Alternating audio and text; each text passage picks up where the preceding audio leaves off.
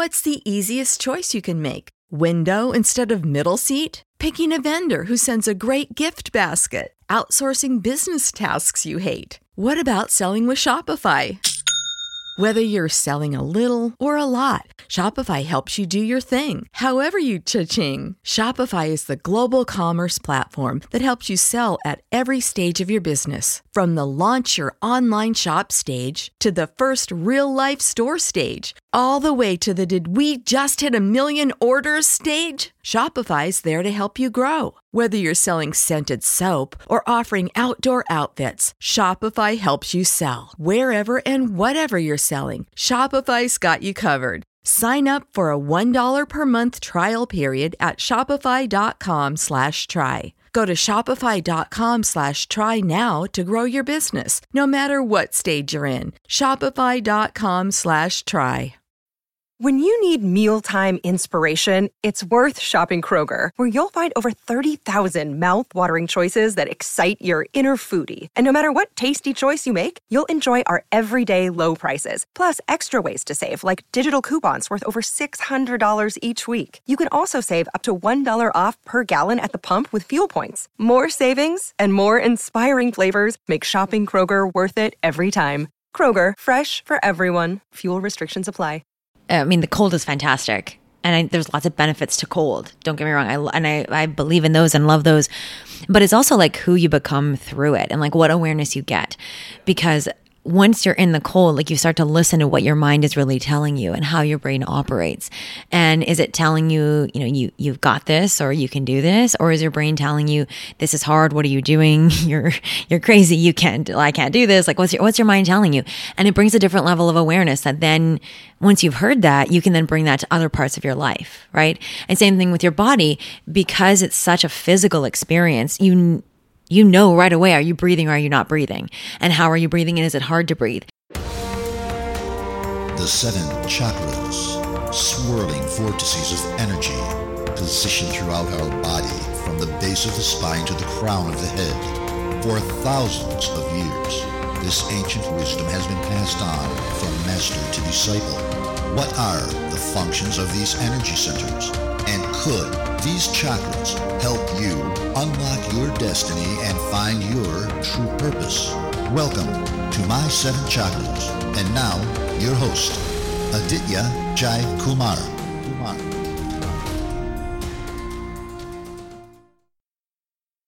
What's up, Action Tribe? AJ here, host and founder of My 7 Chakras, my7chakras.com, the place where we help you relax your nervous system and experience deep states of bliss.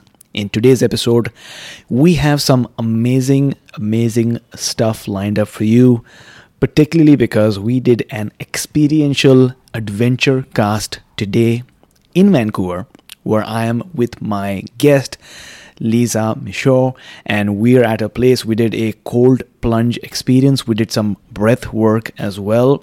2 types of breath work. We did some breath work initially to relax our nervous system. Then we did some breath work to build up inner fire. And it was a lot of reflection, a lot of exchange of ideas. And also because we were together, we were as a community, there was a lot of support as well. So this episode is a lot about that. But also we're going to learn more about Lisa herself because she is a multidimensional individual. I'm going to tell you more about her. Lisa is an international speaker, success coach, real estate investor, and host of the Golden Girls podcast. In her early 30s, she created a multi-million-dollar net worth, a growing real estate empire, incredible network, and a beautiful family. At the age of 27, she faced the reality that she may only have a year or 2 more to live. And with that wake-up call, she decided to go out of her own way and make the most out of the time that she had left. While her health scare was just a scare, and she's healthy today, that was the wake-up call Lisa needed. She decided to stop putting her dreams on the back burner, to stop waiting until she was quote-unquote ready, and start living life for herself full on today. So welcome to the show, Lisa. Thank you so much for having me. And it's great to have you on the show as well. I know we the last time around when I was at your place, that was when I was on your show, which was amazing. And it's great to have you on this time because I'm personally curious about different aspects of your life that we're going to explore. And we usually do so by learning about how you got started. In other words, where were you born and brought up? So thank you. And thank you for being on my show. I always really enjoy our conversations and being with you. So this is really an honor. So thank you. So I am born and raised in a small town on Vancouver Island called Port Alberni. My family immigrated to Canada from Croatia. So I'm a first generation Canadian. And I think I always just had this inner like fire and drive and curiosity inside of me. Whenever I'd come to the city, I would just light up and love being here. Whenever I saw people, doing cool things, I was always just very curious. I always had, I think, this inner drive and passion. And as you might know, or as anybody listening might know, a lot of times like the things that make us unique aren't the things that make us popular in high school or in junior high or even elementary school. And so I definitely was bullied a lot. I also had some really great friends. I was lucky to have supportive family, but definitely like I think throughout my life growing up in a small town, a lot of the big dreams that I had, I got told, I remember even telling my sewing teacher I wanted to climb Mount Everest one day.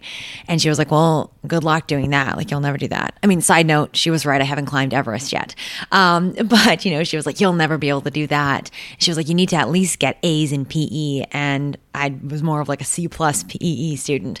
But I'll tell you, after that, I certainly started getting A's in PE. So I feel like so much of my childhood was a blend of some things that I really held on to that made me unique, like that drive, always being in leadership classes, going on then later on in university, create a leadership conference, and now running businesses. I really held on to. And then there were some things about myself that that did get stomped out from trying to fit in or having people who obviously had on their own not been able to achieve their dreams and therefore kind of put that on me, kind of held me down. So I know, for example, I mentioned that coming to the city as a kid, like I just would light up. I remember my parents would fall asleep in the hotel room and I would poke my head out the window and just like look at the city lights and just dream about living here. My whole life, people just were like, you can't live there. Like, Vancouver's too expensive. Or what would you do there? There's nowhere to live, all these things.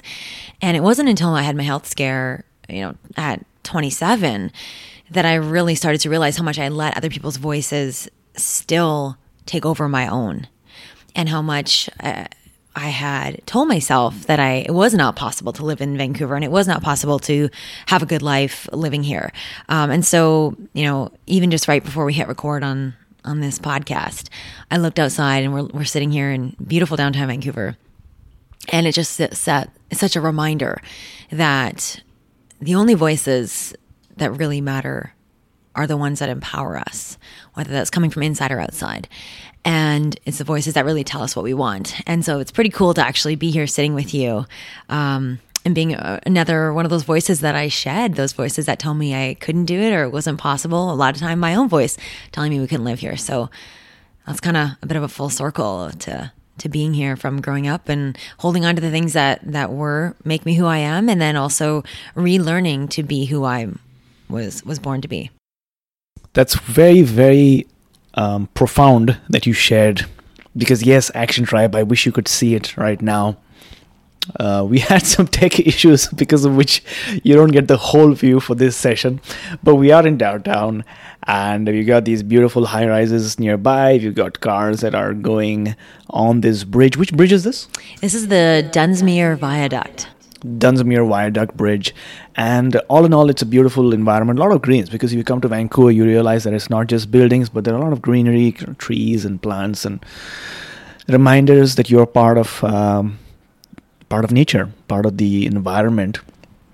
But I so agree with your point that, in life we need to have these goals. We need to have these projects that we want to embark on. And a lot of times it might seem daunting, it might seem difficult, it might seem undoable, but then you got to do it, even though it's imperfect. Like, for example, one of the visions that I received in my life is to not just do podcasts like remotely, which I've been doing for a while now, which is great, but then do in-person podcasts. Now, doing in-person podcasts is more logistics, there's more planning, and things can go wrong, and they will go wrong, right? But it's so much more rewarding to have a cold plunge with my guest, to do breath work with my guest, to be in front of my guest, so to speak, energetically. And even though things might go wrong, there's definitely a lot of learning involved. Okay, this is something we can try out next. Here's how we'll do it next. Here's how we're going to tell the story next. But to your point, sometimes we have these voices inside of us, and we should not let the, at least limiting beliefs, get the most of us. Yeah, absolutely. Absolutely. One of the things that the scripts I had to flip when it came, and this is something that you can apply to literally anything, but I'll apply it for Vancouver. For so long, we'd come visit the city, and at the time I was living in northern Alberta, another smaller town. We had, good 6-figure paying jobs. We had mortgages, we had careers, we had all these things. And I remember after that health scare being like, oh, but I just know I'm meant to live in Vancouver for some, I just feel it. I knew that would be a regret if I hadn't done it, if I didn't do it. And the question had always been, the statement I always said to myself was, it's not possible. Or I'd ask in a facetious way, well, how is that even possible? How is it possible to live there? And then all of a sudden I just started flipping it and saying, how is it possible? How can we do it? What does that look like? And that's one of the things I think where we can actually look at other people. I think looking at others gets a bit of a bad rap because we look at it as comparison, but I think you can also look at others for a source of inspiration and say, how is it possible? How did they do it? Well, if they can do it, what can I learn, or what can I try, and what's there for me? And so, for us, it was like, okay, well, it's possible if we quit our jobs, and it's possible if we sell our houses, and it's possible if we downsize, and it's possible if we, I have a quad, ATV that shares a parking stall with my vehicle downstairs, it is possible if you look at things a different way. So I think that's a really, just a very simple shift, just start to ask, how is it possible? Just opens up the world of what is available to each and every one of us. That's very true. I think, just being in the same room with another person who has a different belief system about certain things, whether it's positive or negative, is going to influence you, right? No matter how courageous, resilient, intelligent, and problem-solving you are, if you're in a room that is very skeptical and negative and always putting the blame on each other, you're not going to do that, right? Ultimately, because it's the influence of the mastermind, so to speak. It's the influence of the group that is influencing you. But if you're in a room where you're trying to solve a problem and you don't quite know, you can't articulate the problem even, right? But then if you're in a room where the person has done it before, then that person is going to energetically convince you that is possible, right? And you'll end up doing it. So that's very, very fascinating. Before we move on, I want to personally ask you, what do you like about living in downtown? Because before you were living elsewhere, right? You were away from downtown. What was that drive that keeps you in downtown? I'll be honest with you. I don't know if I've figured out the full, this is exactly why I was meant to be here. I haven't found that piece yet. I feel like it was just an intuitive message that I haven't fully explored yet. But I do know that there's a part of me that has always loved cities. And I think even just the fact of getting to wake up every day, looking around and being like, this is what I wanted, and I did it, and I figured out a way to do it, and I love it. That's really powerful. And I truly hold that every day. And I think what I love about it, I love that we walk and we bike everywhere. Yeah. I love that there's always something happening. There's music on the streets. There is people practicing dance outside. There's a dragon boat race or a dragon boat festival. There is Cirque du Soleil a block away. I just love I think events, the culture. I think the community spirit too. You have to kind of make it. It doesn't necessarily just happen. Just because you're with people doesn't mean you're necessarily connecting to people. But the opportunity for connection is constant. I mean, there's yoga happening at the beach or at the park all the time. Like there's just, I just feel like there's opportunities to be alive, to experiment, to try new things. And I feel like also in the city, you're never really an outlier. Like there's always, everyone's just, I think, a lot more comfortable being who they are and doing what they're into. Like if you are into video games, there's a whole community for you here. If you're into yoga, if you're into cold plunges, oh my gosh, we were just talking about, I went to a cold plunge at Kits a couple weeks ago, and I think it was several hundred people that went. Like you're just never alone. Like you can always find people. And you can always find something new to try and experiment and play. And you're not attached to a certain identity, which I also really like. Like it can evolve. So I think it's a really powerful experience. I think cities get a bad reputation in many spaces. I would say particularly in the holistic or maybe spiritual world for being very go, and perhaps not being very present, which I think is a very fair it can be a fair statement for sure. But I think what's really powerful about being in a city is the constant connection that can be really powerful to community and to experiences and to learning. And just being alive, like just walking around, like you just feel the energy. I mean, that can be for better or for worse. But like when I walk on the seawall, there's a calming presence that I feel from everybody around me. When I walk on Robson Street or Granville Street, it's like an energy that comes through me and excites me. Walking outside right before a hockey game or an exciting concert, or even when Oprah comes to town, you can feel it in the neighborhood. So I think, like you were saying, like being in the room with people, you soak up their mindset for better or for worse. It's the same thing with energy. You soak up their energy for better or for worse. Same thing in the city. You soak up the energy for better or for worse. And I'm conscious of being in spaces, and I think Vancouver is a relatively easy place to do this, of being in places and spaces where the energy you soak up is actually really, it can be invigorating or peaceful, calming, exciting, and connective. Yeah, I definitely do agree. Being in the city, sometimes you take for granted, right, some of the experiences that just happen on a day-to-day basis, like walking on the street and seeing people perform and seeing all the activities, or maybe going to a restaurant and trying out different cuisines. Those are like small things that maybe you might not get in a smaller town, or maybe a place far away from a big city, right? So Action Tribe, people who are listening right now, let me know if you prefer living in the city, in downtown, or maybe you have lived in the city for a long time and you want to change. Maybe you want to live elsewhere. I think with a lot of people working remote, that has given the opportunity and option for them to not just live away from the city, but maybe to own real estate away, especially if it's hard to own real estate at this point in downtown. But then you have a choice.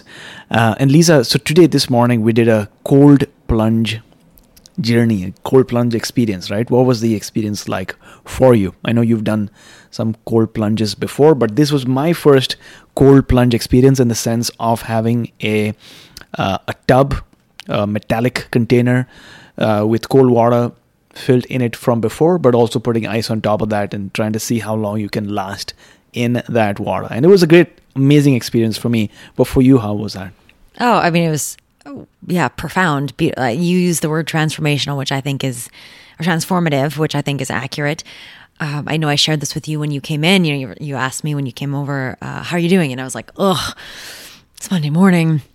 It was really hectic, I'm a solo parent half the time. I got a 4-year-old daughter, and trying to get her out the door on a Monday morning is really hard. Trying to set everything up. I could just feel my nervous system was activated and overactivated. And after doing the breath work, I mean, I'm very blessed here too. Let's be real. I have Aditya, I have you here as my personal breathwork coach. So I mean, I was very lucky with that. But I mean, it was just the visualizations were so powerful, and feeling that like the grounding before going in. And then once, we've talked about this, like once you're in the cold, like nothing else matters. Nothing else exists. It's so hard. It's so challenging that it takes all of your both body, mind, spirit, soul, all of the things to overcome that challenge. And then it just becomes blissful, and it becomes, I use the word euphoric because for me it is euphoric. I just have like smiles and laughs, and like it just feels incredible. Oh, for sure. I think as human beings, we're not designed to multitask in the first place. We live under this impression that yes, we can multitask, but we can't.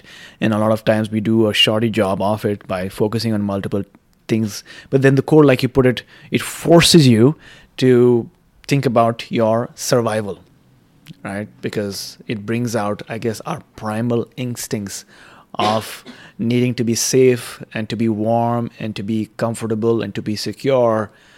But then once we are in the cold, if we let the cold determine our breathing, then we're like helter-skelter all over the place. But then when we use a certain type of breathing technique like we did today, we are able to build that inner heat. We're able to relax and calm our nervous system as well.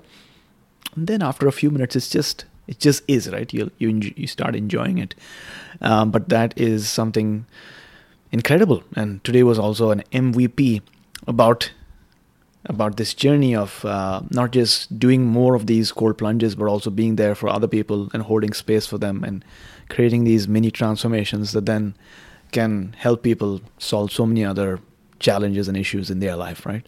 You can probably treat yourself to an ad-free upgrade, or at least grab an extra latte. After getting a Chime checking account with features like fee-free overdraft up to $200 with SpotMe, no minimum balance requirements, and no monthly fees. Open your account in minutes at chime.com/goals24. That's chime.com/goals24.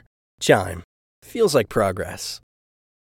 Banking services and debit card provided by Bancorp Bank N.A. or Stride Bank N.A. Members FDIC. SpotMe eligibility requirements and overdraft limits apply. This is the story of the one. As head of maintenance at a concert hall, he knows the show must always go on. That's why he works behind the scenes, ensuring every light is working, the HVAC is humming, and his facility shines. With Grainger's supplies and solutions for every challenge he faces, plus 24/7 customer support, his venue never misses a beat. Call quickgrainger.com or just stop by. Grainger, for the ones who get it done. But yeah, that was really interesting. I think it's not even, the cold is fantastic. And there's lots of benefits to cold. Don't get me wrong. I believe in those and love those. But it's also like who you become through it and like what awareness you get. Because once you're in the cold, like you start to listen to what your mind is really telling you and how your brain operates. And is it telling you, you've got this, or you can do this? Or is your brain telling you, this is hard, what are you doing? You're crazy, I can't do this. Like what's your mind telling you? And it brings a different level of awareness that then once you've heard that, you can then bring that to other parts of your life, right? And same thing with your body, because it's such a physical experience, you know right away, are you breathing or are you not breathing? And how are you breathing, and is it hard to breathe? Whereas in our day-to-day life, how often do we really stop to pay attention to how we're breathing? If we're breathing deep or if we're breathing shallow, most people don't notice that. How often do we stop to really listen, before we go in to have a difficult conversation with a colleague or a family member or whatever that is? How often do we pay attention to what our minds are telling us before we go into that moment? And so I think it's the experience of like kind of learning to witness and be with your mind and your body. If you can do it in the cold, don't just leave that skill there. Don't just leave that lesson there. Like you can bring the lesson with you and bring that practice with you and to everything you do. That's where the real power becomes. That's where you start to continue to transform again and again and again. When you can really listen to your mind and notice what it's telling you and start to see where it's, call BS where you need to call BS on it, and make it uplifting and empowering when you desire that, and also just listen to your body and what message that's telling you in the day-to-day moments when you need those breaks. That is very interesting, because recently what I've started to do is, just check in with myself and try to understand what is that emotion that I'm feeling. Because a lot of times maybe we feel some emotion, but we're attempting to numb that emotion, or we just don't recognize, we don't give a name to it. But I feel giving a name to it that emotion that we are feeling sometimes, whether it's even indifference, can be very good for then just assessing how our day went, how our week went, and then, because if you don't know how you're feeling, or if you don't put a name on it, then how are you going to diagnose and how are you going to change it, right? So that's something that I've been doing recently. Yeah, that's really powerful. Yeah. When was the first time you discovered the therapeutic benefits of cold exposure? Did you read it somewhere, or did you hear it somewhere, or did somebody tell you about it? Yeah, well, I think I'd heard about it for a couple years. And then about 4 years ago, one of my girlfriends was here visiting, and I just recently became a mom. And she was like, you should try cold plunging. And you should know this. I love hot. Like, I love hot tubs. I love hot weather. My husband, he's going to kill me for saying this, but he can't stand my hot showers. Like, my showers are too hot for him. So the idea of me being in cold was like so radical, so wild. But I think just hearing it, and I the beginning of having a newborn is very exhausting, that I was like, if it's going to make me feel more energized, I'll try that. And also the immune system. I'd heard that, it was immune boosting, and I was like, you know what? Okay, I'm about to have, my kid like licks SkyTrain poles. So I'm like, I need to keep my immune system strong. So I started, and this is, a couple tips that people can take away in this. I started in kind of this time of year, like May, I believe. And I do think a good time to start is when you're already hot. So that might be because you've already exercised. For example, after exercise is a beautiful way to start because it feels so dang good. And in the summertime, when you're so hot out, like that you have a cold shower, it feels so good. And I think that's something that like you can take that away for cold, and you can take that away for anything else you're trying to do in life. It's like, how can you make it feel really good so that you can start to build that habit and train your brain? Another way, we have in Whistler, we have a place called the Scandinavian Spa. I believe there's a few of them across Canada. And of course, they're popping up more and more around the world, everywhere. But there's that experience of hot and cold. And most people that I know, a lot of people that go to Scandinavian Spa do it, love it, and then leave it there and never do anything more with it. But because I'd had such a positive experience there, I was like, well, if I loved it there, I'll probably love it at home too. And so I think it's not like what you do once in a while, it's what you do often. It's what's in your routine that really makes the biggest difference, right? And I knew that it had been pleasurable at the spa, so I was like, well, it's probably going to be delightful at home too. And I think a key to that for myself to get started was to be really warm beforehand, whether from a hot tub or from a workout or from the hot summer day. And then I just started doing cold showers, lots of those. I every time basically end on a cold shower now. And then in the last year, started doing more ocean swimming, and then continued that through the winter. And that's been really, really fantastic. And then finally, I realized I'm not a great gardener, so I'll turn one of my gardening bins into a cold plunge pool. And been doing that, even more at home because it's just a different level of intensity. Yeah, that's very, very true. I agree on two things that you shared, which was when you're trying to build any habit, you got to figure out the reward, right? So it's like stimulation, reward. So the trigger, there has to be a trigger, there has to be a reward. Because if there's no reward, then you're not going to do it. You're not going to have that dopamine hit. And so for me also, last summer, I did a lot of running. Now, technically, I don't like running a lot, but then I had that reward at the end of it, which was a cold shower. So I would go into the run visualizing that I would be rewarded with this amazing cold shower. And I think that's a great way for somebody to get into cold showers in the first place, and also do that one thing that you don't like doing. Maybe you can say that if I clean the kitchen or something like that, I'm going to reward myself with a cold shower or some kind of reward system, because it's fascinating how our body is so wired with this pain and pleasure sort of way of, achieving our goals. But then the other thing also that you mentioned is it's good to go for a retreat or go for, like these one-time experiences. But if it's not happening on an ongoing basis, then it's not that useful. It is still useful. Maybe you had that special time, that special connection with whoever you went with. But if it's not happening that often, then maybe it's not that useful to you on a physiological level. And that's why I go to Hillcrest from time to time because it has a nice sauna. It's got steam. It's got a hot tub. They do have cold showers. They've got really cold showers for sure. And that has worked for me. And I recently got a juicer as well, because I used to buy juice before, cold press. And that's not very sustainable in the sense that you can't keep buying juice all the time. All these plastic bottles that you have. And so I got a juicer recently and it's been amazing. Been juicing a lot of greens. I do celery juice in the morning. I do beet, like red juice, not just beet, right? I do red juice overall at night. That they say is good for sleep. But juicing is my new thing. Amazing. Okay, I have a juicer and I've got celery and I've got beets in my fridge. So I'm like, okay, I got some new recipes.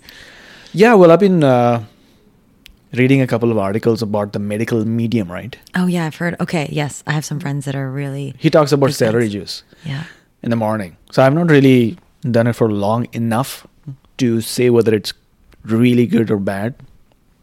But I like it. It feels good.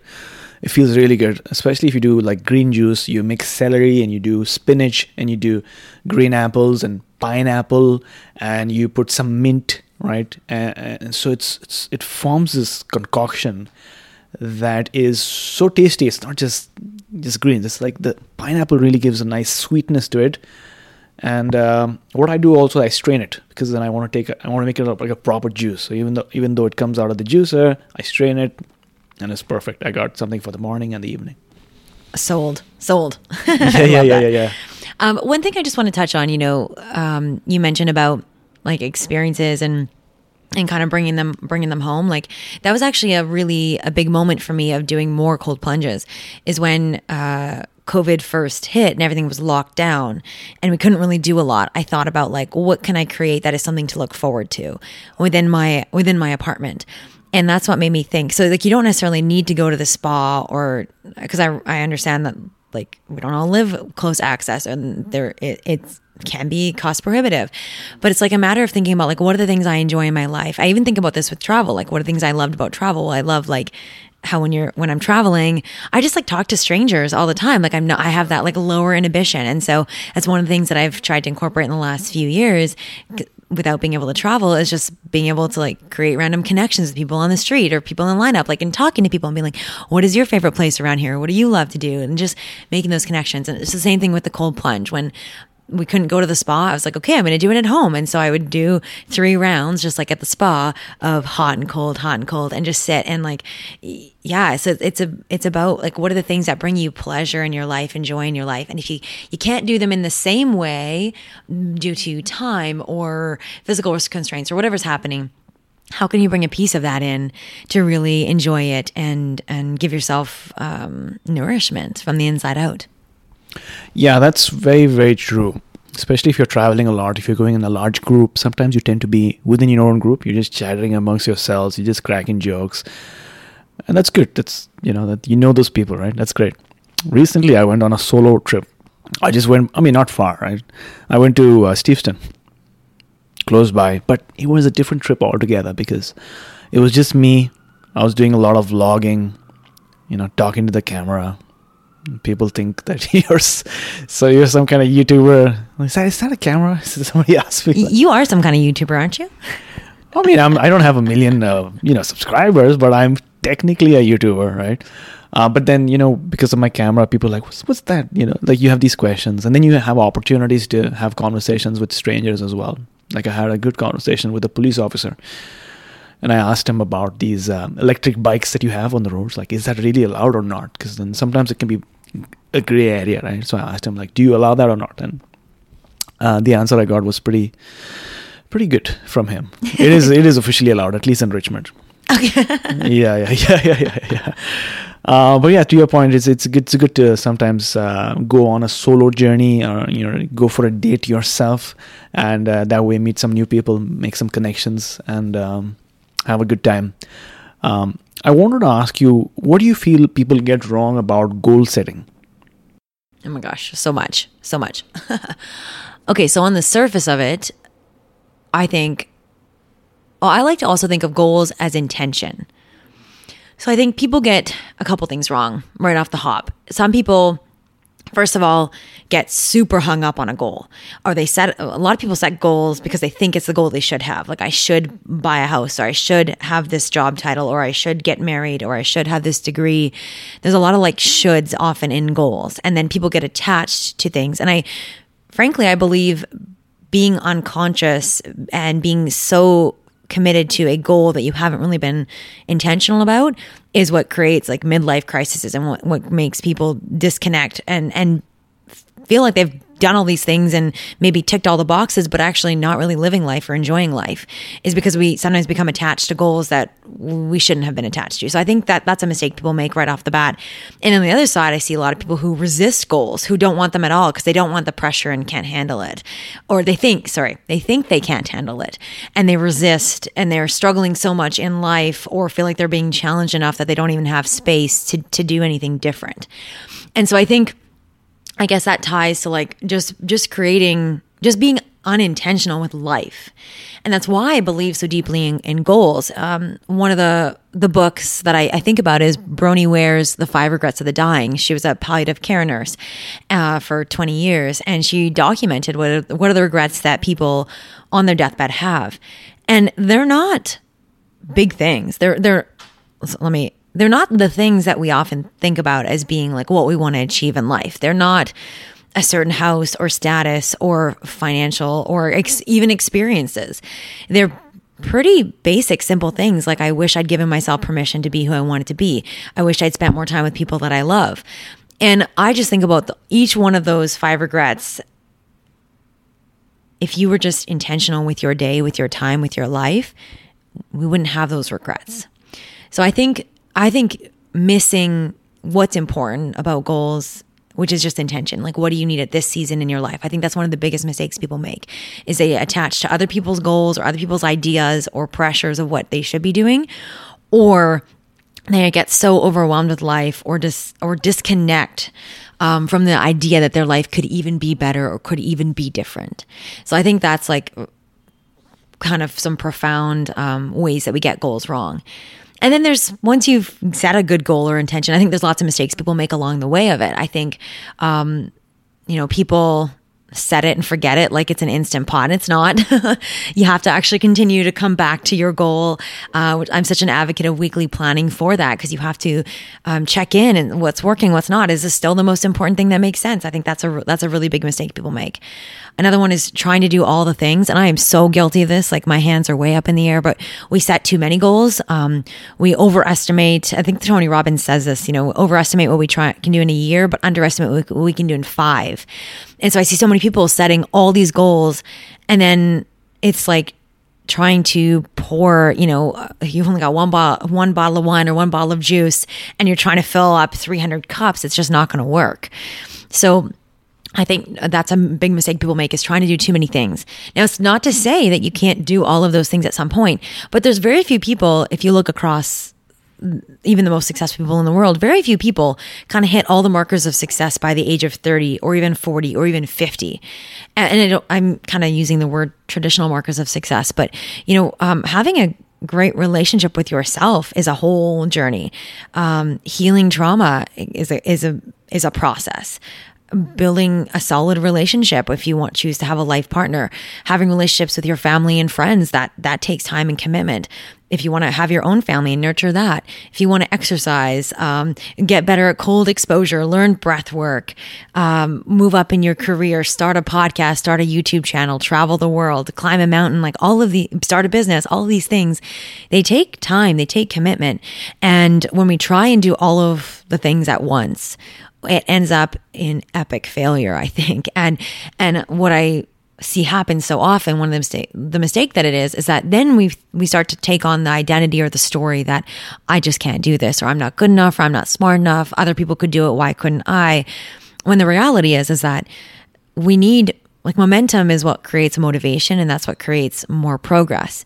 And if we were able to focus on one thing at a time, put our intention, put our focus, put our time and energy into that, we would then create momentum that would then start to reinforce the stories and the beliefs that we want to hold about ourselves, which is, I can do this. And look at me, I'm creating change. And I'm not perfect, but I'm making progress. And that momentum becomes motivation to then do the next thing and the next thing and the next thing, because we start to prove to ourselves that we can do it. We start to rebuild and regain trust with ourselves. We start to create the empowering beliefs and stories within ourselves to be able to make the success that we want. Yeah. There's something I think very interesting about the human nervous system, or the way that we are built, is that when somebody else achieves their goal, we automatically go to comparing where we are at with their goal. Not with our goal, but with their goal. And subconsciously, that goal might not even make sense for us, but we then are like, why don't I have that goal? We might not articulate that, but this comparison looks like it's wired deep within. And maybe it made sense for us to feel that way at a certain point in our evolution. Like, for example, like maybe XYZ found a fruit in one part of the jungle. Now, if we don't compare our goal with that person, it would essentially mean that we go for days or months without food, right? So that was an indication that there might be food lying there, or maybe somebody found some meat or some carcass in that area. Maybe that's a place where we can get food. So it was intricately tied to our survival. But these days, we're not so that bad in terms of needing food to eat, right? Or maybe having a shelter to live in, at least a lot of us. And so this innate comparison does not make sense. It's working to our detriment, in fact, right? What's the easiest choice you can make? Window instead of middle seat? Picking a vendor who sends a great gift basket? Outsourcing business tasks you hate? What about selling with Shopify? Whether you're selling a little or a lot, Shopify helps you do your thing, however you cha-ching. Shopify is the global commerce platform that helps you sell at every stage of your business. From the launch your online shop stage to the first real-life store stage, all the way to the did we just hit 1 million orders stage. Shopify's there to help you grow. Whether you're selling scented soap or offering outdoor outfits, Shopify helps you sell. Wherever and whatever you're selling, Shopify's got you covered. Sign up for a $1 per month trial period at shopify.com/try. Go to shopify.com/try now to grow your business, no matter what stage you're in. Shopify.com/try. When you need mealtime inspiration, it's worth shopping Kroger, where you'll find over 30,000 mouth-watering choices that excite your inner foodie. And no matter what tasty choice you make, you'll enjoy our everyday low prices, plus extra ways to save, like digital coupons worth over $600 each week. You can also save up to $1 off per gallon at the pump with fuel points. More savings and more inspiring flavors make shopping Kroger worth it every time. Kroger, fresh for everyone. Fuel restrictions apply. I think if we're conscious to it, it can work in our favor. Yeah. I think it's about how we look at it. If we look at it as like, why does this person have more than me? Or what does that then say about me? Or what does that say about them? What does it say about what's possible to me? Also, like, scarcity, like if this person has it, does that mean I can't? And what does that bring up in us? I agree with you. That can be really detrimental. But I also think seeing people, if we look at it from possibility, that changes it, right? And like you said, it's maybe not survival in terms of like, will I be able to eat today, or will I have shelter from a hazard? But it can be an indication, or it can be an opportunity to look at like, well, what else is available for my life and my soul and my journey here? To look at somebody else and say, wow, I've never thought about that. And then and look at what they've achieved or the success of their accomplishments, and use that and filter that through our own filter of like, does this feel good to me? Does this feel like something I'm curious about? Or is this like, oh, wow, I'm really happy for them, and that's a heck no for me? But I actually do think there's really a lot of power in that. Like, I think we wouldn't know all the things that are available to us, all the things that feel good for us, if we didn't sometimes see other people do it, or we didn't see other people experience it and then be able to filter it, or vice versa. Like, who hasn't, maybe seen somebody get a certain promotion at work, and we think maybe we want the same, but then when we see that actually happen, we don't feel that jealousy that we thought we might. And that might be a really interesting indication too. So I think I think it's actually really powerful. I think the comparison maybe isn't as much life or death as it used to be. But I still think when we do it well, and when we do it with curiosity, with compassion, with consciousness as like, and seeing what that person has done or has, and then you filter that through our own lens of what feels good for us, then I think we get to make a conscious choice of like, ooh, I'm feeling jealousy, which means there's probably something here for me that I'm curious about or may want. And have I maybe not allowed myself to fully lean into that or accept that about myself? Or to say, wow, I'm like, I see that for them, but it lights absolutely nothing up in me. I'm not excited. Like, I don't want that for me. It doesn't feel good. Or to be like, oh my gosh, like, I'm so excited for them. And now I'm really fired up to make that happen for me too. Yeah, I think a lot of times, the contrast creates a trigger within us that oftentimes indicates something that we are aspiring towards. Like the contrast reminds us of a goal that we have, right? And that, like you pointed out, could be an opportunity for us to check in with ourselves to see what we're feeling exactly, because sometimes an unknown feeling is of not much use. But if we realize it, then we can change that thing that we're feeling to feel that, you know what, I'm grateful for that person for pointing out something that I'm working towards. And maybe you get to know something new. Like, oh, I didn't know about this resource. I didn't know about this. I don't know about that. I don't know that this person also teaches X, Y, and Z. And then that can actually be a valuable experience rather than a trigger that makes you feel, I don't know, jealous or bad or down about yourself and feeling not good enough. So yeah, I think bringing in some awareness to that situation can be very useful. Now, I want to check in with you in terms of your process of reviewing your goals. You said you do it like once a week. How does that work, and how do you really measure the progress, the small progress that you're making towards your goal, while at the same time feeling motivated towards your goal? Yeah, good question. So I just kind of made up a thing a couple years ago. I do 100-day goals. I have a planner now that I created for that because I found 100 days is kind of a good amount of time. I'm an overachiever. I said that at the beginning, I think. Overachieving, people-pleasing perfectionist in recovery forever. And so I feel deeply that desire to want to do all the things. And I have done all the mistakes, and which is why I feel like I now speak about goals and how to hopefully overcome some of those mistakes. So I find 100-day goals is great because 100 days is not so long that I feel like I'm missing out on everything else, or that it feels like a commitment that I can't hold to.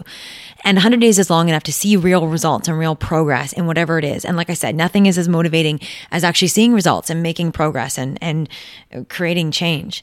So that's a big thing is I set 100-day goals. I do 3 rounds a year. It gives me the opportunity to do 3 things. Sometimes I carry a different goal over again if it feels aligned, if it's what I need. But I really just pick one thing that is super important to me in my life that I want to change and be really conscious and intentional about. I then align that with weekly planning. So I've been planning my weeks for probably like 10 or 11 years. And I used to just do like, okay, make sure I know where all the meetings are this week and make sure I know what's for dinner and that kind of basic stuff. And what I added on in the last couple of years is the reflection piece in terms of like, what did I do last week towards my goal? What am I most proud of? What am I celebrating? And what am I grateful for? And then looking ahead, what does my future self want me to do related to this goal? Not just the never-ending hamster wheel of life that will keep me busy regardless of whether I have a goal or not, but how can I be really intentional about creating time and space for my goal this week, and what does that look like, and what are those things that I'm doing? So I'll be really, really transparent with you. Some weeks, there is nothing that I do towards my goal. But you know what? Then I know. Then I have that awareness. And then it's an opportunity to check in and say, okay, what happened last week? Did something flood? Was everybody in my house sick and that needed to happen? Or is this maybe a bigger issue? Something else is coming up. are some of my boundaries in terms of my work being compromised, or am I not getting the support that I need to make my goal happen, or am I holding myself back with maybe some sort of unconscious fear or something of me not putting out there? But it allows for that reflection point and check-in. And I think that's the key, is that it doesn't matter so much whether every single day, every single week you make perfect progress on the goal that you're trying to achieve, but it's, have you stopped to pause and check in if you're moving in the right direction? Because it's not about getting it right every single day, but it's about moving in the direction that you want to go. Right. Yeah, that's very, very apt, I'd say, because goal setting is not just about OKRs and metrics, and not just about numbers, which do help you stay on track and make progress, but then it's also about the subjective reflection, the experience that you're having, and checking in with yourself, and reflecting on how you feel and what sort of emotions are bringing up for you. So I think that reflection piece is very, very powerful. Yeah, let me quickly build on that to say a couple other things that other mistakes I see people make. And Danielle Laporte, she's another Vancouverite. She talks a lot about feelings. And I think that's something, I think a lot of people don't think about the feeling behind their goal or why they want to do it. And that's so dang important, because you wouldn't believe how many people come to me. I'm a goal setting coach, right? So they come to me and they're like, I want to have more money. And I'm like, okay, why? Like, what do you want? And they don't always know. And then we even dive deeper. Maybe they do know. Maybe they know they want to put their kids in a school or whatever. But then I ask them, how is that going to make you feel? And they can't answer that. And so I always like to flip that on its head. And it's one of the things that I learned from Danielle Laporte, to think about how you want to feel and what that goal is. Because if you understand, for example, let's say you want to have money because you want to feel generous. You want to feel like you can donate money, treat people. Maybe you want to have like your own wing of the Vancouver Public Library or whatever, or you want to be able to send your kids to private school or whatever that is. If you don't understand how you want to feel, and you set yourself something like, I want to have $1 million, it takes time to get there, and you might get there and still feel like you don't have enough. And there's a very interesting research that like 80% of multimillionaires still feel like they don't have enough. So there's a lot of research behind this too. And I think it's because people don't understand what they want to feel. But if you can flip that and say, okay, I want to feel generous, I want to feel abundant, or I want to feel like I'm giving my kid amazing opportunities, or I want to feel like I have time for the things that I want to do in my life, I want to feel like I'm making an impact. Then what you can do is, instead of waiting till you have $1 million or $5 million or $10 million, or hypothetically probably never, because we never feel satisfied, you can actually start to say, and this is what I do with my goal. I say right now my goal is to be who I am and F what they think. And so the goal is, there's pieces of that, but it's like, how do I embody that today? How do I be that? And if your goal is to have a certain amount of money, okay, if I want to be abundant, how can I feel abundant today? Does that mean I tip where I wouldn't normally tip, maybe at the Starbucks? Or if I would tip 10%, maybe I tip 15%, or if I tip 15%, maybe I do 20%, or maybe I will buy a coffee for the person behind me, or maybe somebody's selling chocolate covered almonds in the office, I will buy 2 packs where I would only buy 1, or I'll buy 3 packs and I'll share them to somebody else, or I'll send over, it makes you behave differently, right? And so instead of waiting till I have $1 million to feel abundant, or to feel generous, or to feel like I'm having an impact, I can do that today. And I think that's a big part of it. And same thing with my goal to kind of put myself out there at a different level isn't about the final me putting myself out there. It's about feeling that way. So it's about, even today, how can I honor a boundary that I maybe wouldn't have before? Or how can I share the truth that I wouldn't have wanted to before? Or how can I lean more into myself and worry less about what other people think today, versus just waiting till I drop that explosive podcast, or until I have that presentation that allows me to feel that way. I can actually feel it every step along the way.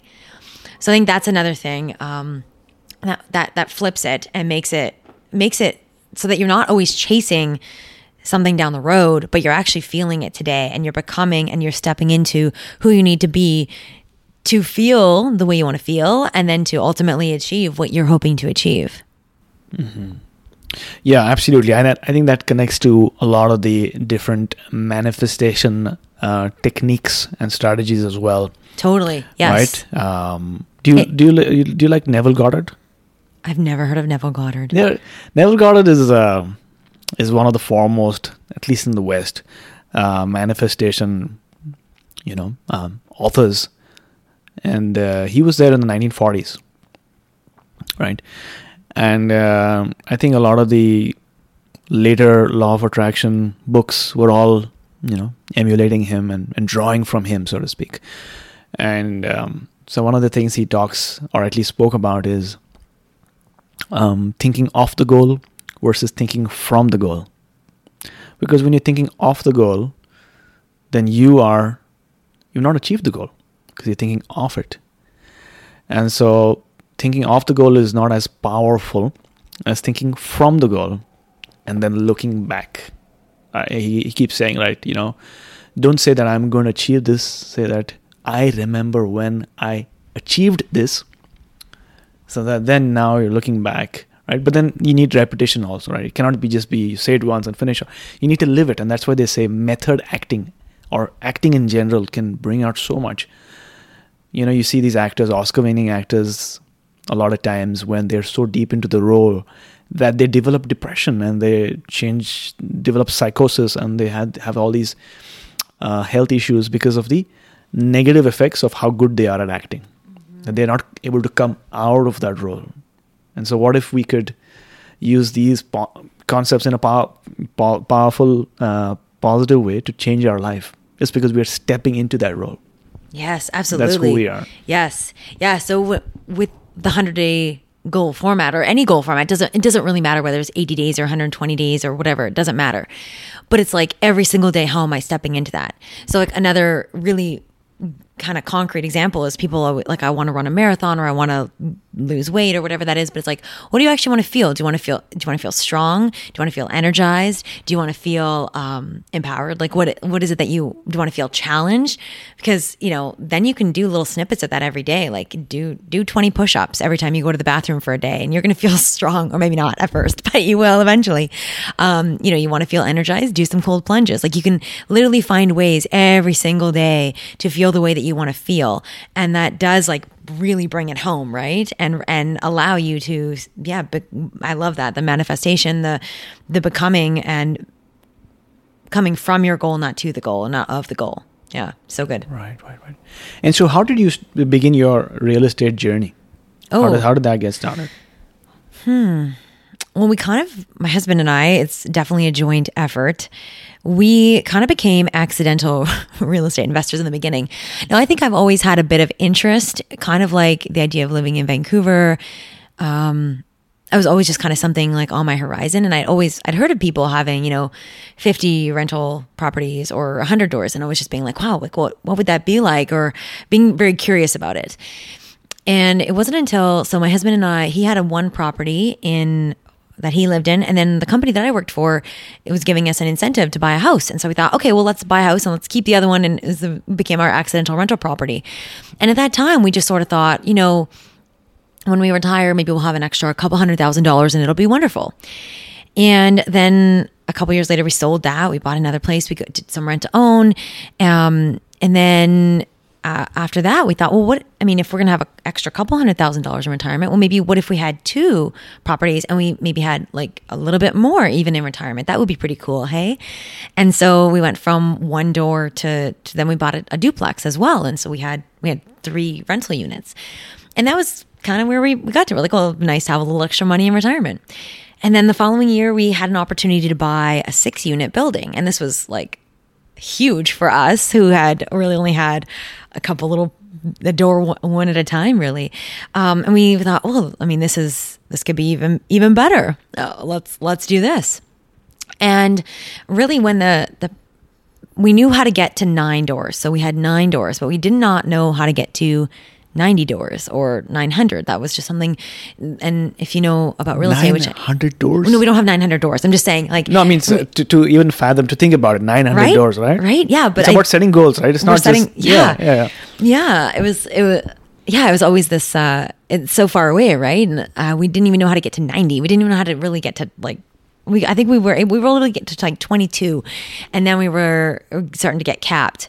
But when the pandemic hit, we suddenly had less time in some ways, but more time in other ways, and more ability to focus kind of on the here and now, and started to dive in and learn, well, how do people actually get there? This had always been a question we'd asked, but never had the time to really learn and figure out. And so we invested with some mentors, and started to see what was really possible with what we were doing with real estate. So we only had, for I think the first 6 years of our journey, we only had one door. And then we went from 1 to 3, and then from 3 till 9. And then we went from 9 to now we have 60 doors in the last 2 years. So yeah, I guess, what is that? Like 6x'd our portfolio in 2 years.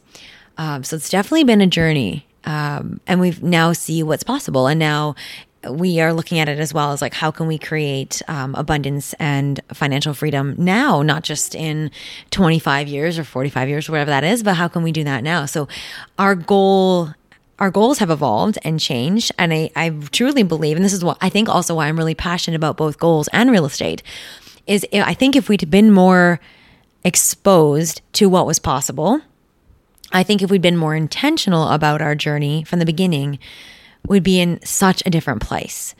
But we were really unfocused. We were very much just like I said, kind of accidentally stumbled upon this opportunity. We always had other things that we were too busy with. We knew the questions to ask, but we didn't know where to ask them, where to find the answer. And frankly, we didn't really put in the effort to figure out how could we grow. We just kind of figured like one day, I don't know, a global pandemic will happen and we will be trapped at home, and that's what we'll look up, I guess. So it's been definitely a journey. And that's why both my husband and I are really passionate about trying to just share what we know and help inspire others, whether it's real estate or not, but just to figure out what they want, be really intentional with our time, with our money, with our energy, because it's all of those things. And real estate, if you're not interested in it, don't go into it, because you got to have a certain passion for it. How do we help people do that sooner than later? Amazing. And so, what do you feel, or what is one thing about owning real estate you feel more people knew? Is there something that comes to your mind?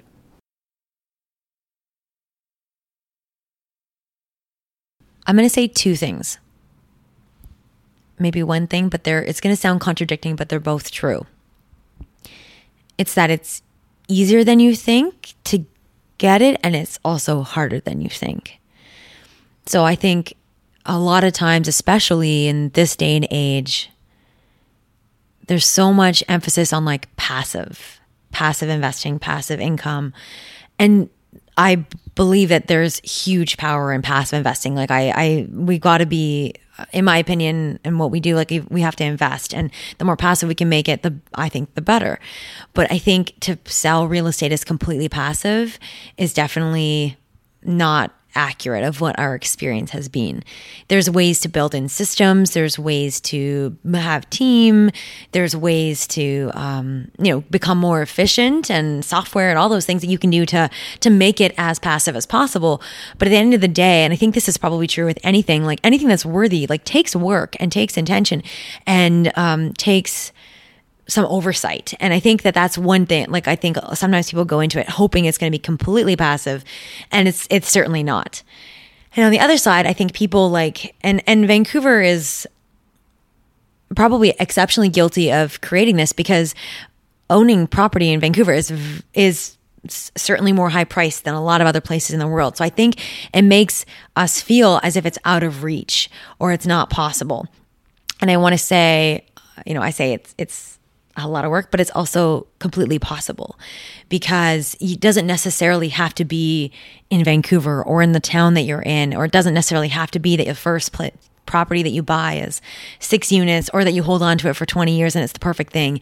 There is so much power to, if you know what your goal is and know what you want to do, and then start to, again, ask, how is it possible? You start to take the step and start to move towards it. And, let me tell you, if your goal is, the home on the ocean, so you can visualize your family retreats happening there and your children and your grandchildren and celebrating birthdays and hosting weddings and all those things. I'm not saying that it's easy and you're going to get that next year, but I'm saying you can, if you can see that that's your vision. And you just need a realistic first step. You just need to know what that first step is. And you need to know that it is possible and start working your way there. And so maybe your first property is something in Saskatchewan. Maybe it's something in the US. Maybe it's in this space of life, it's deciding to be more hands-off in something like a real estate income trust or becoming a private lender for real estate investing. It could be different first steps that get you there. But I think so often we don't think it's possible, or we think it's out of reach, or we don't see the hundreds and it's maybe thousands of little steps between where we are right now and that goal of that first or that 10th or that 900th property. Yeah, that's very true. What I get from what you're saying is that there's no one way to do it. There are many different ways to be involved in real estate in the first place, whether it's buying stocks, whether it's trying to attempt something that's more passive in approach, maybe something that's more active where you're doing it full time as well. And there's no one thing to do it, but just don't have these preconceived notions and be prepared to set the intention and do the work that is needed. My question to you is, because you are exposed to a wide variety of practices and ways of living, whether it's breath work and meditation and structured water, which I'm sipping from right now. What do you think? It's good. We should have done a taste test and see if you could tell the difference. Yeah, exactly. And real estate as well. So what to you is energetic or spiritual about real estate? Is there anything at all? What do you think of it as a person who is, connected to spirituality and things like that? I mean, there's nothing more, or there's a few things that are as basic, primal, sacred as housing and home and stability, right? And so that's not a responsibility that I take lightly, that I know my husband and I both really feel the gravity of that, the responsibility of it, and lean into that. And I think it's really powerful because we've done a lot of different strategies over the years. I think the best way to make money is when it's a win-win. And so it's like real estate, you just have to figure out, how do we make this a win-win? So, a few years ago, we did some rent-to-owns, and I don't know if you're familiar with that, but basically how it works is we put down the money, we put down our credit to help somebody else get a mortgage who has credit, who doesn't have the credit to do that, but wants to own a home. And so often it's immigrants to Canada. It's people that have been through difficult situations and maybe claimed bankruptcy and therefore can't get a mortgage, but want to get access to a housing market that's perhaps appreciating. And, we were able to get a family into an amazing home. And it took a couple years. We worked together. We got to make some money. They're in a beautiful home, something that, the way that the deal was structured is that it was meant to appreciate about 3% a year, I think, which in a normal real estate market is kind of about fair. But this was in the Okanagan, and the real estate market had appreciated 20, 30, 40%, crazy amount.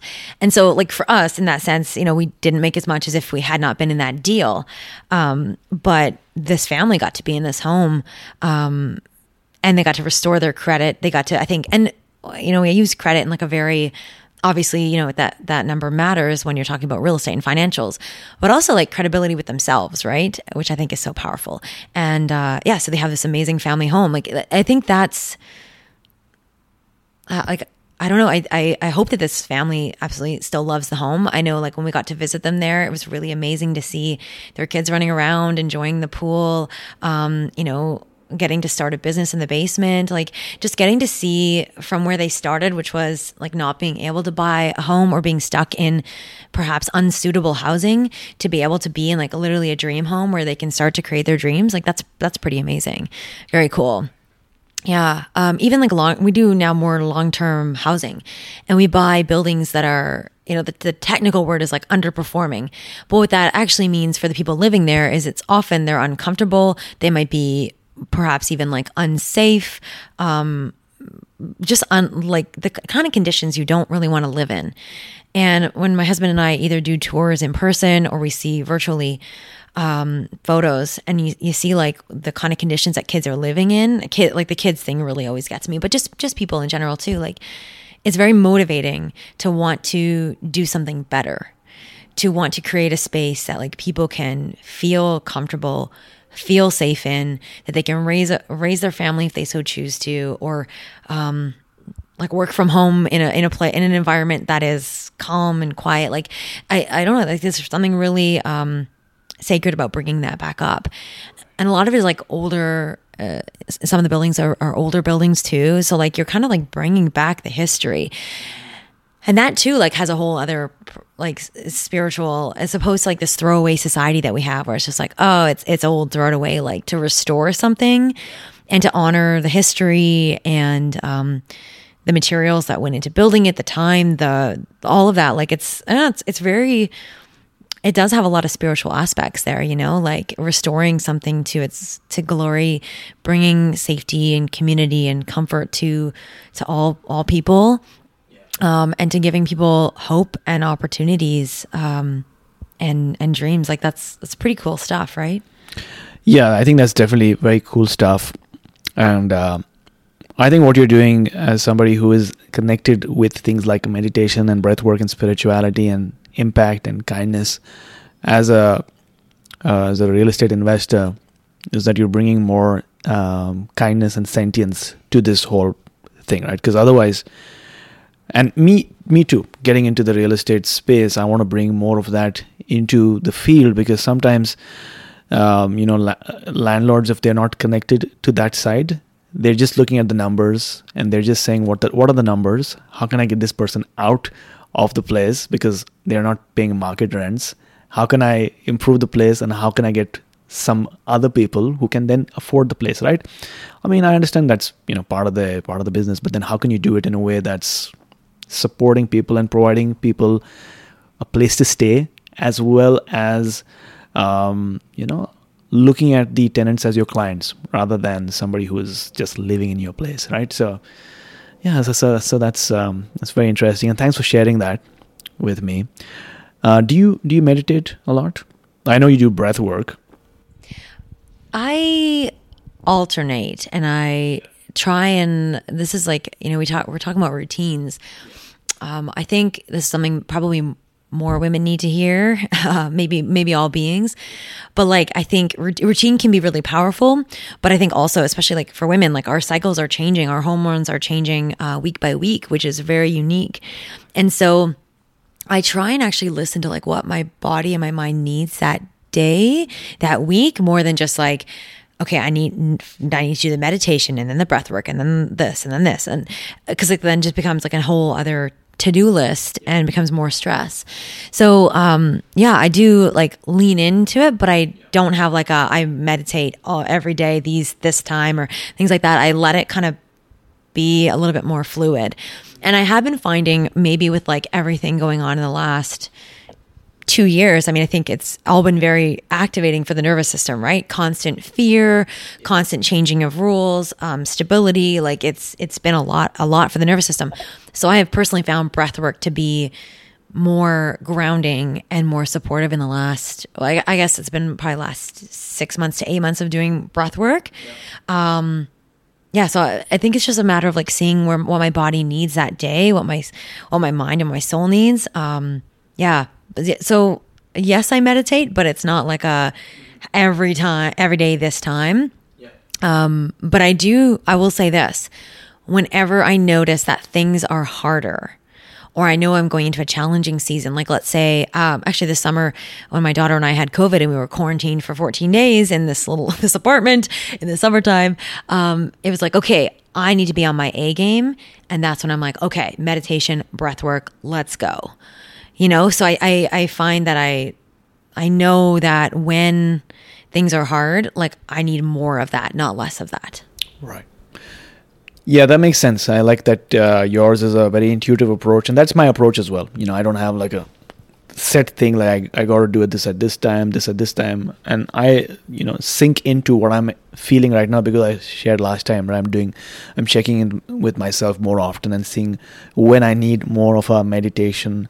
And to be honest, breathwork is a meditation. You start with the breathwork and then it leads into a nice meditation. But sometimes I go directly into a meditation where I sit still and I just meditate. And off late I've gone into this really interesting state, which is hearing a faint white noise when you begin to meditate. Now, this is not tinnitus, because I know that a lot of people who do a lot of breath work, and when they inhale and hold, then it causes ringing of the ears, which is a medical condition called tinnitus or tinnitus, some people say. But I know that this is not tinnitus, because I'm not doing that type of breath work and holding, and so it's not, I guess, it's not unpleasant to speak. But it's very interesting. When I sit in meditation, and when I close my eyes, it feels as if my subconscious mind already knows, and the white noise begins to start. Now, this is called Anahata Dhwani in Sanskrit. They've written about this. They've written hymns. They've written about it at length. And this is called, Anahata means unstruck. Most of the sound that we create, drums, saxophone, it's because of something that's being struck, right? Either the sound, the wind is vibrating, or maybe you're literally striking. But this is the only sound which is unstruck, and they say that this is the primordial sound of the universe. The Om was when they heard this sound, and so I find that interesting. I don't know what it points to, but it's an interesting experience to have. That is so cool. Makes me want to meditate more and see if I can find the universal Om. Yeah, it's crazy. I'm doing more experiments because I'm trying to increase the amount that I'm meditating, because I did a couple of weeks back I did a 45-minute at one go, and that for me was very pleasant, but sometimes it can be unpleasant also, because at one point I felt as if I was zooming through space, and sometimes that can be I don't know what the right word is, unsettling, so to speak. But yeah, it's just an experiment, right? We'll see what becomes of this. Very cool. So inspiring to hear how the depths of where you go with your meditation. Yeah. It's very interesting. But you do breathing, you do breath work, right? And you've obviously mixed a lot of the breath work with the cold. Yes. Yeah, definitely. During that outdoor workshop that you were a part of, did they do the Wim Hof? Yeah, so it was actually indoors at a space in Gastown. Indoors, okay. Yeah, that the actual Wim Hof workshop. Yeah, it was the level 1 Wim Hof. It was phenomenal. Yeah, we did breathwork as a group, and then everyone did a 2-minute ice bath. Yeah, and it was very powerful, very powerful. Yeah, I also have the Wim Hof app. I mean, it's just great to do it at home too, right? Yeah. Yeah, I have the app as well.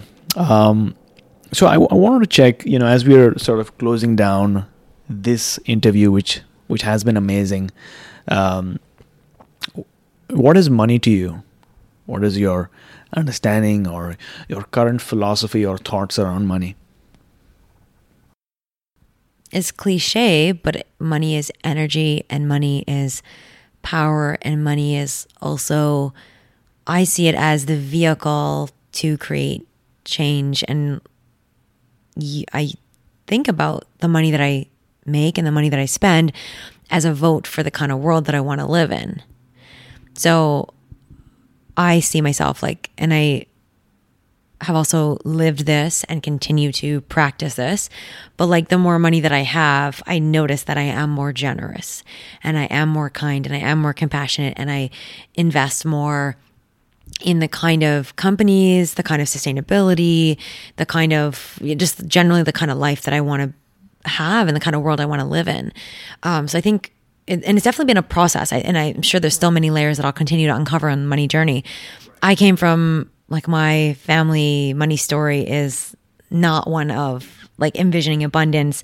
I heard a lot of times growing up, like money doesn't grow on trees, or like you're crazy if you think you can have that much money, or just like people that this idea that people that had money were bad people. Like a lot of that kind of stuff was really imprinted in my head. So it's been a journey of like unlearning a lot of those things. But I also like really try to live the proof of the different story. Try to be the person that has, not to say like I have a ton of money, but the money that I have, like it doesn't matter. Here's the thing. It actually doesn't matter how much money you have, because every one of us will be wealthy to somebody else, right? Every one of us will be rich to somebody else. And so I look at myself and be like, I'm a rich person and I'm a good rich person, you know? And I think each one of us can do that. Or I'm a rich person and I'm generous, or like I'm a rich person and I'm compassionate, like all these things that we can change.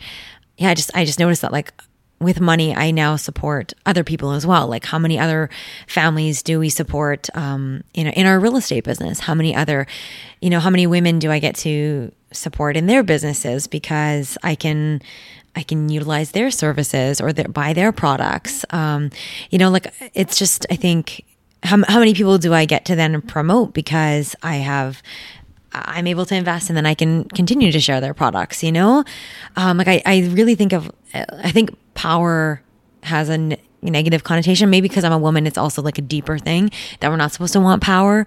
But we all have it. And I think it's important to use our power in really beautiful ways. So I think money is just another tool, another way to express power. And I try and do it in a way of creating more good and creating more openness and abundance and gratitude for it and appreciation. Yeah, but it's totally a journey. It is. It is. And before we close, this is a question I always ask my guests, because this is a question that I don't think anyone has a complete answer for. Even the neuroscientists are still trying to fathom this particular question. So feel free to just share whatever comes to your mind. But what is your understanding of consciousness to you, and based on what you have experienced so far?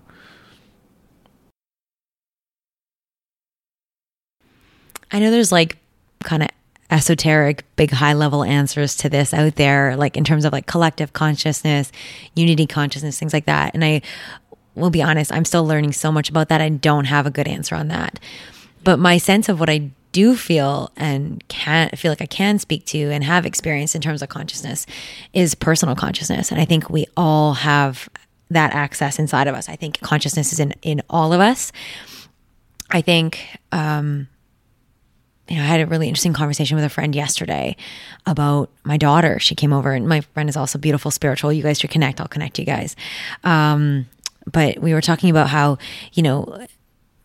we see her as this being, and like she is like divinity, and trying to figure out how to live this human life and be in this human body. And it's so, some parts are so magical and some parts are so painful and some parts are so hard. But I feel like we all have that. Like we all come with this like inner knowing, this inner wisdom. And I think it transcends the human body. I think it transcends even the human experience. But I think the human body and the human experience help to teach the consciousness and bring awareness to the consciousness. And we can use the consciousness to move us through this body, this experience, this journey in a more powerful way if we're open to it. So I think lots of times when we talk about mindset, energy, like all these things, I think it is about how we interpret consciousness. Because when we are, I really believe this, if we are like just our most purest states of being, I think it's just calm, it's peace, it's quiet and it's confident, it's steadfast, it's grounded, it's also powerful. It's warrior. It's all of those things. It's like all of the best things in one place. And it also knows which one to access when. Yeah, so I think it's in all of us. And I think the process, and I think we're collectively working to listen to that more and to live into that consciousness more and more, because our society was not built around it. And so many things about our society smash it down. But I think it's like unlearning the things and going back to the divinity that we were born with. Well, thanks a lot for sharing all of that you've shared so far. Your stories, your anecdotes, your philosophy, and what all you've gone through so far on this journey called life. For somebody who wants to learn more about you, how do they go about doing that? You can go to my website, lisamichaud.com. It's a little outdated, but check that out. I'm mostly active on social media, on Instagram at The Lisa Michaud, also on Facebook, and then my podcast, Golden Girls Podcast, and that's Goals, GOAL, Golden Girls Podcast. That's where I like to share, and we have some amazing episodes coming out with Aditya too. I'm way behind on episodes, but I swear they're coming. We've just been building the real estate. Cool. Yeah, so we'll definitely have the link up in the show notes, Action Tribe. I hope you enjoyed this particular session and lesson, and noticed the difference when I conduct the interview remotely at home versus when I'm in person with the guests. I hope there's a difference, because it is more logistics, it is more work, it is more scheduling.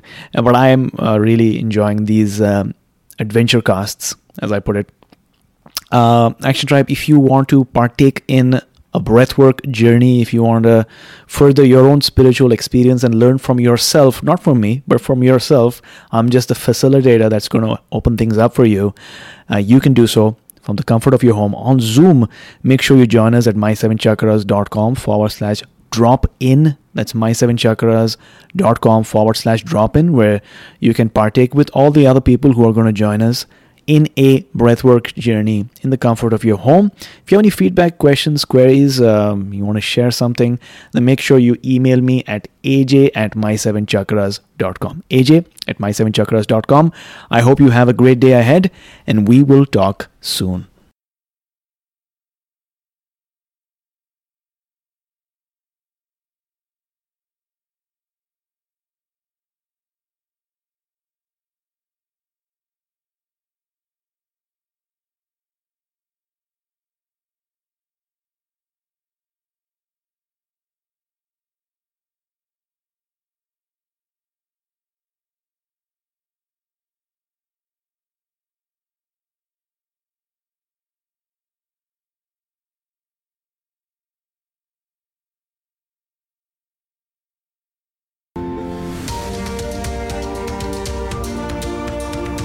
Thank you for listening to My Seven Chakras at my7chakras.com. That is MySEVEN chakras.com.